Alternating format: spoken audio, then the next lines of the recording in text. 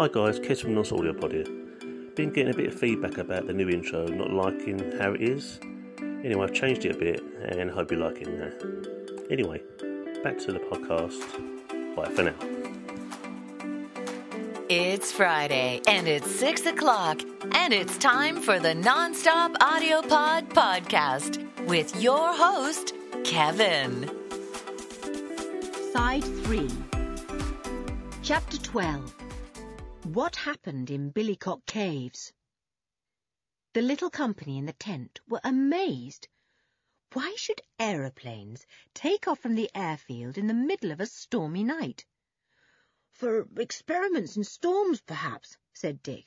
No, that would be rather unnecessary.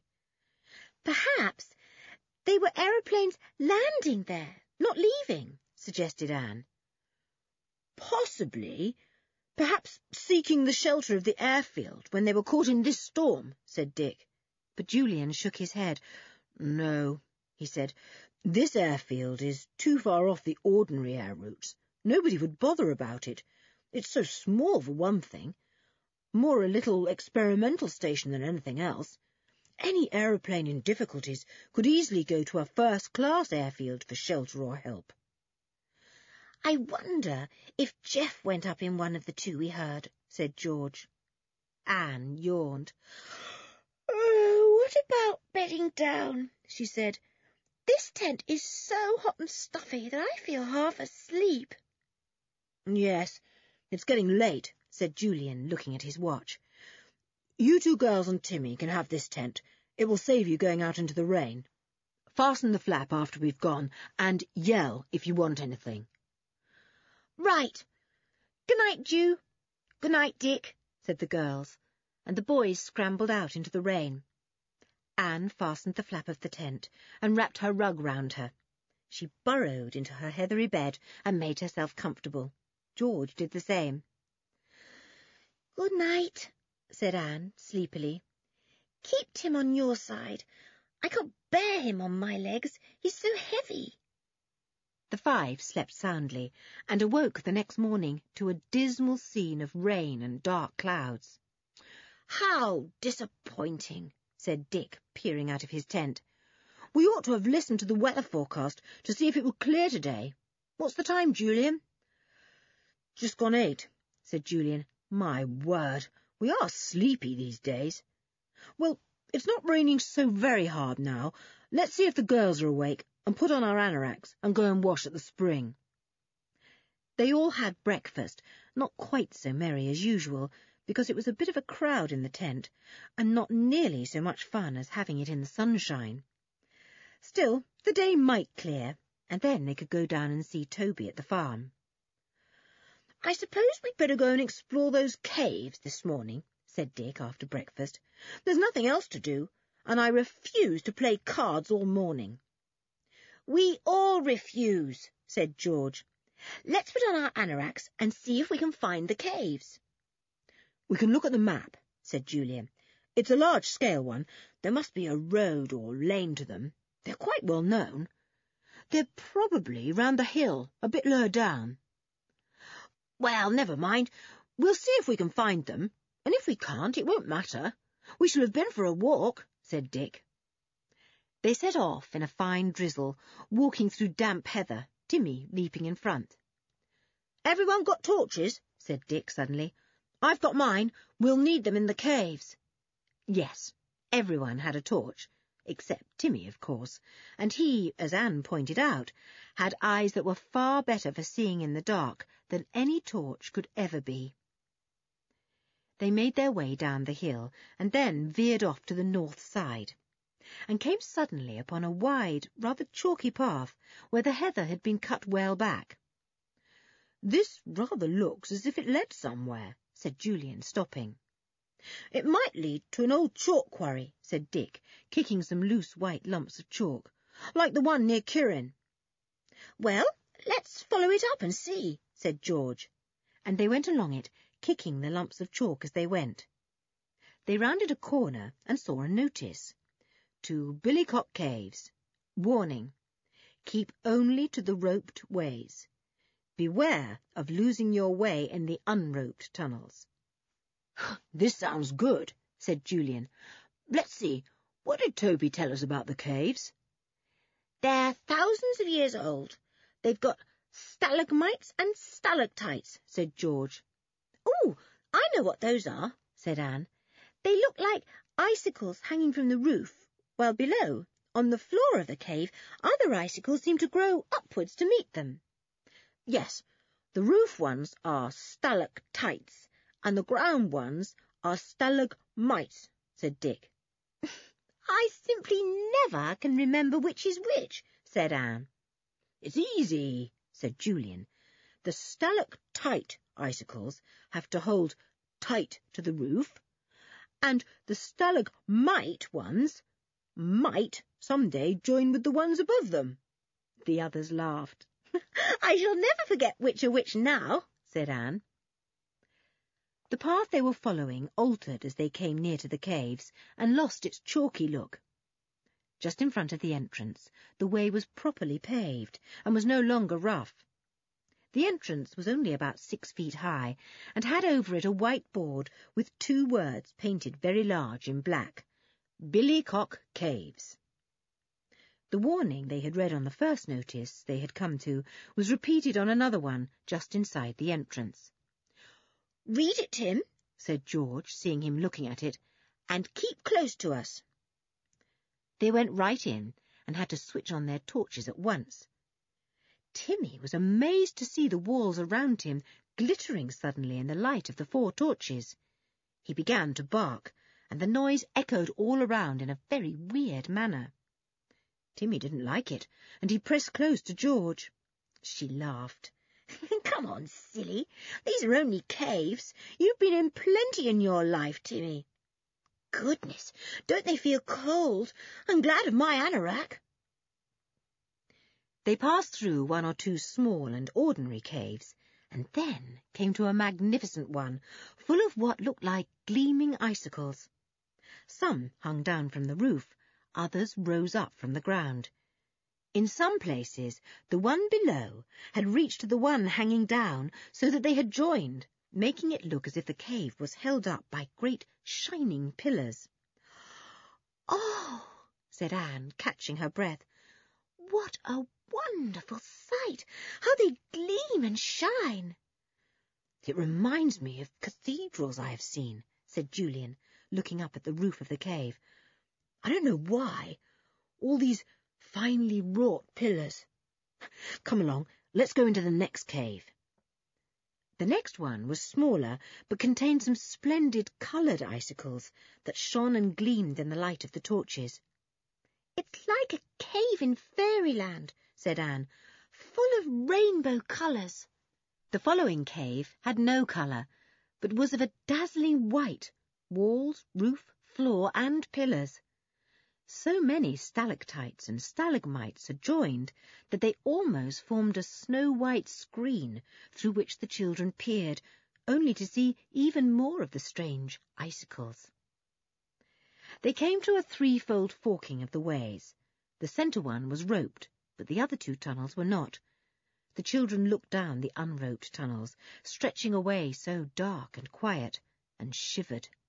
How awful to go down one and lose the way, never to be found again, perhaps. "Let's go down the roped way," said George, "just to see where it leads to. More caves, probably." Timmy ran sniffing down one of the other ways, and George called him. "Tim, you'll get lost. Come back." But Timmy didn't come back. He ran off into the darkness, and the others felt cross. "Blow him," said Dick. "What's he after?" "Tim! Tim!" The echoes took up the last word and sent it repeatedly up and down the passage. Timmy barked in answer, and at once the place was full of weird barking, echoing everywhere, and making Anne put her fingers to her ears. "Woof, woof, woof, woof," said the echoes, sounding as if a gang of dogs were barking madly in the caves. Then Timmy appeared in the light of their torches, looking extremely surprised at the enormous noise he had created with his barking. "I shall put you on the lead, Timmy," scolded George. "Keep to heel now. Surely you understand what that word means after all these years. Timmy did. He kept faithfully to heel as the little company went along a narrow, roped tunnel and came out into a succession of dazzling caves, all linked together by little passages or tunnels. They kept only to those that were roped. Many of them were not, and the five longed to see where they led to, but were sensible enough not to try. And then, as they were examining what looked like a frozen pool, which reflected the snowy roof above like a mirror, a curious noise came to their ears. They straightened themselves and listened. It was a whistling sound, high-pitched and shrill, that filled the cave and filled their eardrums too, until they felt like bursting. It rose high, then died down, then rose again till the children were forced to put their hands to their heads, and died away. Timmy couldn't bear it. He barked frantically and ran round and round like a mad thing. And then the second noise began, a howling that seemed to be tossed to and fro and grew louder as the echoes threw it about from cave to cave. Anne clutched Dick, terrified. "What is it?" she said. "Quick, let's go!" And, led by an extremely scared Timmy, the five raced pell-mell out of Billycock Caves as if 100 dogs were after them. Chapter 13. A Dreadful Shock. The five stood panting outside the entrance of the caves, feeling decidedly sheepish at having run away from a noise. "Phew," said Julian, mopping his forehead. "That was decidedly weird. That whistling, it got inside my head. It was like a police whistle gone mad or something. As for the howling, well—" "It was horrible," said Anne, looking quite pale. "Like wild animals. I'm not going into those caves again for anything. Let's get back to the camp." They walked soberly down the chalk-strewn path that led away from the caves and made their way back to their camp. The rain had stopped now, and the clouds were beginning to break. The five sat down inside a tent and discussed the matter. "We'll ask Toby if it's usual for noises like that to be heard," said Dick. "I wonder anyone ever visits the cave, if it is infested with horrible whistles and screeches like that." "All the same, we were a bit cowardly," said Julian, now feeling rather ashamed of himself. "Well, go back and do a bit of howling yourself," suggested George. "It may frighten the howler as much as his howling scared you." "Nothing doing," said Julian promptly. "I'm not going in for any howling matches." He burrowed down under the rug for his field glasses and slung them round his neck. "I'm going to have a squint at the airfield," he said, "just to see if I can spot Cousin Jeff." He put the glasses to his eyes and focused them on the airfield below. He gave a sudden exclamation. "There's quite a lot going on at the airfield this morning," he said in surprise. "Dozens of people there. I wonder what's up. There are quite a lot of planes, too. They must have all arrived this morning." Each of the others took a turn at looking through the glasses. Yes, Julian was right. There was certainly something going on at the airfield today. Men hurried about, and then came the noise of yet another aeroplane, which zoomed neatly down to the runway. "Gosh, another plane," said Dick. "Where did all the others come from? We never heard them." "They must have arrived while we were in the caves," said Julian. "Oh, I wish we could ask Toby's cousin Jeff what all the excitement is about." "We could go down to the farm after our lunch and see if he has heard anything," suggested Anne, and the others agreed.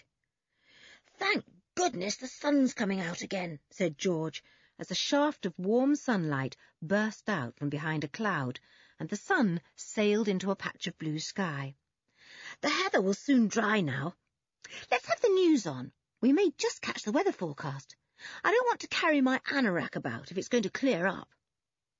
They switched on the little radio set, but they had missed the weather news. "Blow," said Dick, and raised his hand to switch off, and then he heard two words that stopped him. They were Billycock Hill He left his hand suspended in the air and listened, full of surprise. The announcer's voice came clearly to the fore. The aeroplanes stolen from Billycock Hill airfield were 2 valuable ones, into which had been incorporated new devices, said the voice from the radio. It is possible that they were stolen because of these. We regret that it appears that 2 of our best pilots flew them away, Flight Lieutenant Geoffrey Thomas and Flight Lieutenant Ray Wells. No news has been received of either plane. Both disappeared during a storm over Billycock Hill during the night. There was a pause, and then the announcer went on to another item of news. Dick switched off the radio and looked blankly at the others. No one had a word to say at first. To think that Jeff could do a thing like that! Jeff, a traitor, flying off with a plane of ours to sell to an enemy, said Julian at last, voicing the thought of all the others. We heard the planes go, said Dick. 2 of them. Gosh, we ought to go to the police and tell what we know. Not that it's much, but I say, fancy Jeff doing that. I liked him so much. So did I, said Anne, turning her head away. So did Timmy, said George, and he hardly ever makes a mistake in anyone. What will poor Toby do, said Dick.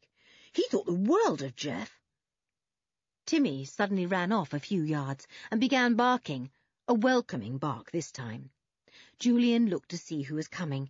It was Toby. He came up to them and sat down beside them. He looked pale and shocked, though he tried to smile at them. I've got awful news, he said in a funny, croaking voice.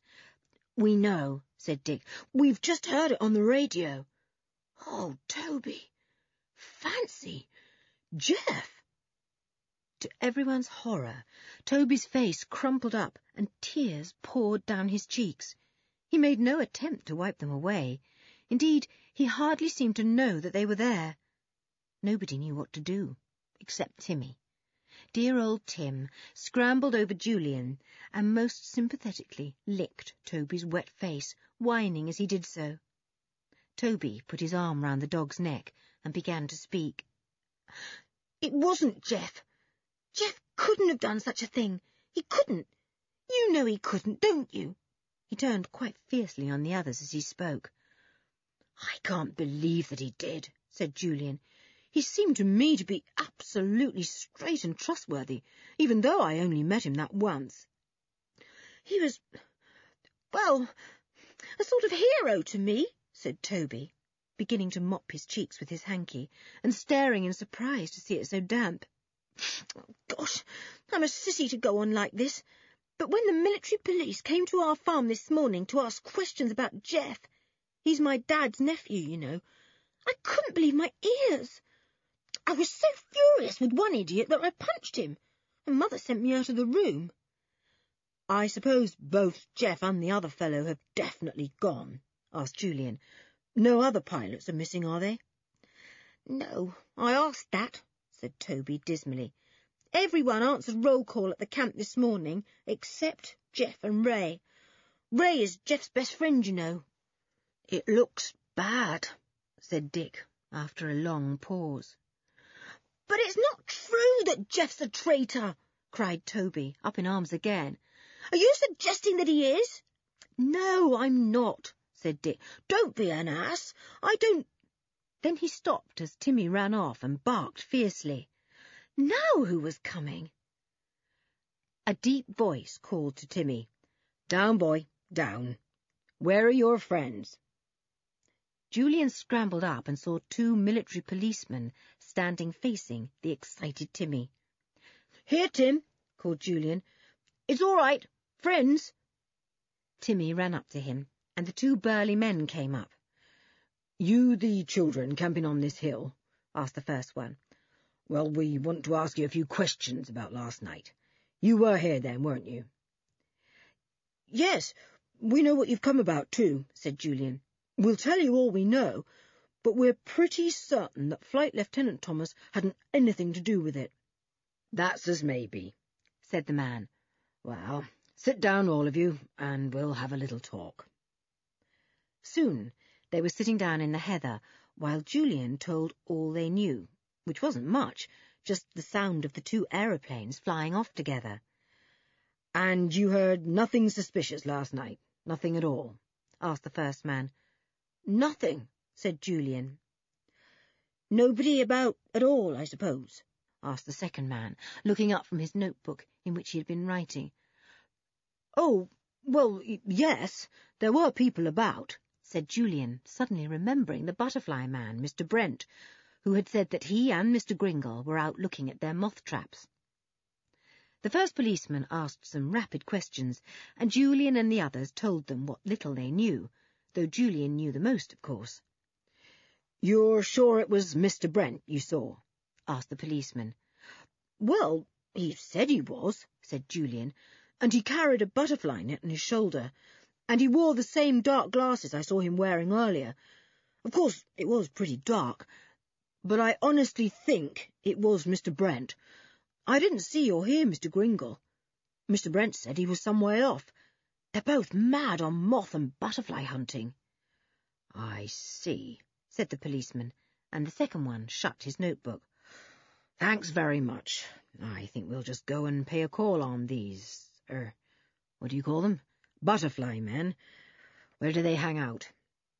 The children offered to guide them on their way, and the whole company went with the 2 burly men, almost to the butterfly farm. "Well, thanks a lot," said the first policeman as they came near the tumble-down cottage. "We'll go on alone now. You get back to your camp." "Will you send us word as soon as you know it wasn't my cousin Jeff?" asked Toby forlornly. "He'll be getting in touch with you, I know, as soon as he hears what he's suspected of." "It's bad luck on you, son. He's your cousin, isn't he?" said the big policeman kindly. "But you'll have to make up your mind to it. It was Jeff Thomas, all right, that flew off in one of those aeroplanes last night. There isn't a doubt of it." Chapter 14. Mr. Gringle is Annoyed. The military police went off down the hill to the butterfly farm, and the 5 children stood disconsolately watching them, with Timmy staring too, tail well down. He didn't quite know what had happened, but he was sure it was something dreadful. "Well, it's no good waiting about here, I suppose," said Julian. "I bet the police won't get anything useful out of the butterfly men. They wouldn't have noticed anything when they were out last night, except their precious moths." They were just turning away when they heard someone screaming in a high voice, and they stopped to listen in surprise. "It must be old Mrs. Janes," said Dick. "What's up with her?" "We'd better see," said Julian, and he and the others, with Timmy at their heels, went quickly down to the cottage. They heard the voices of the 2 policemen as they came near.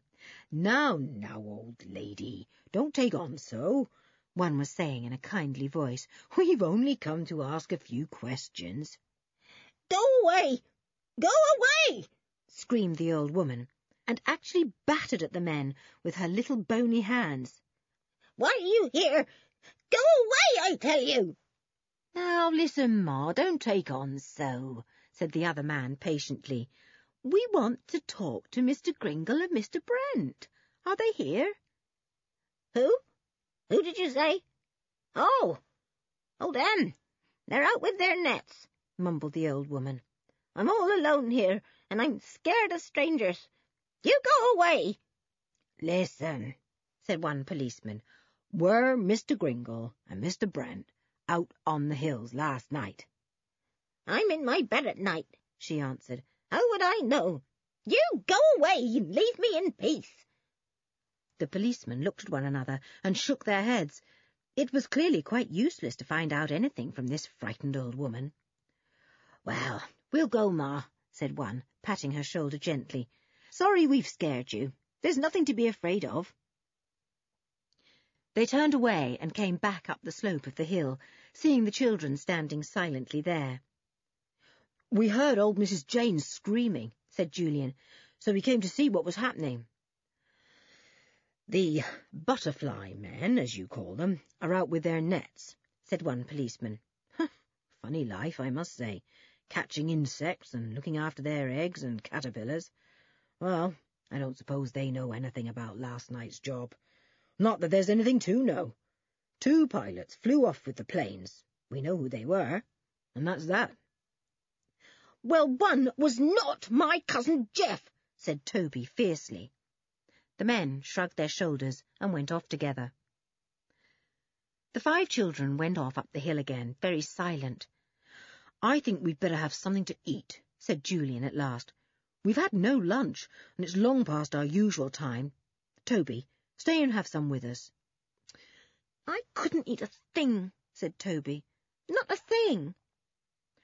Let's get out what we've got, said Julian, and the girls and Timmy went to the little larder. Nobody really felt like eating, but when the food was there, in front of them, they found that they were quite hungry, except poor Toby, who sat forlorn and pale-faced, trying to chew through a sandwich made for him by Anne, but not making a very good job of it. Timmy began to bark in the middle of the meal, and everyone looked to see who was coming now. Julian thought he saw a movement some way down the hill, and took his field glasses and put them to his eyes. I think it's Mr. Gringle, he said. I can see his net, too. He's out butterflying, I suppose. Let's shout to him, said Dick. We can tell him why the police went to call at his cottage this morning, when he wasn't there. He'll never get any sense out of old Mrs. Jane's. Julian cooeyed, and there came an answering call. He's coming up, said Dick. Timmy ran to meet him, and soon the man was just below them, panting as he made his way up the steep slope. I hoped I'd see you, he said. I want you to look out for some special moths for me. Another day-flying one like the thick-spot burnet you saw the other day. It's the cinnabar moth. It's got rich crimson underwings and... Yes, I know that one, said Julian. We'll look out for it. We just wanted to tell you that 2 military policemen went to your cottage a little while ago to ask you some questions about last night, and as we're sure old Mrs. Janes won't be able to explain anything to you, we thought we'd better tell you ourselves. Mr. Gringle looked absolutely blank and bewildered. But why on earth should military policemen come to our cottage? He said at last. For nothing much, said Julian. Only to ask you if you saw anything suspicious when you were out looking at your moth traps last night. You see, 2 aeroplanes were... Mr. Gringle interrupted in a most surprised voice. But, dear boy, I wasn't out at all last night. It wouldn't have been a bit of good looking for moths anywhere, on our moth traps or anywhere else on a night like that. Well, said Julian, also surprised, I saw your friend Mr. Brent, and he said you were both out looking at your moth traps.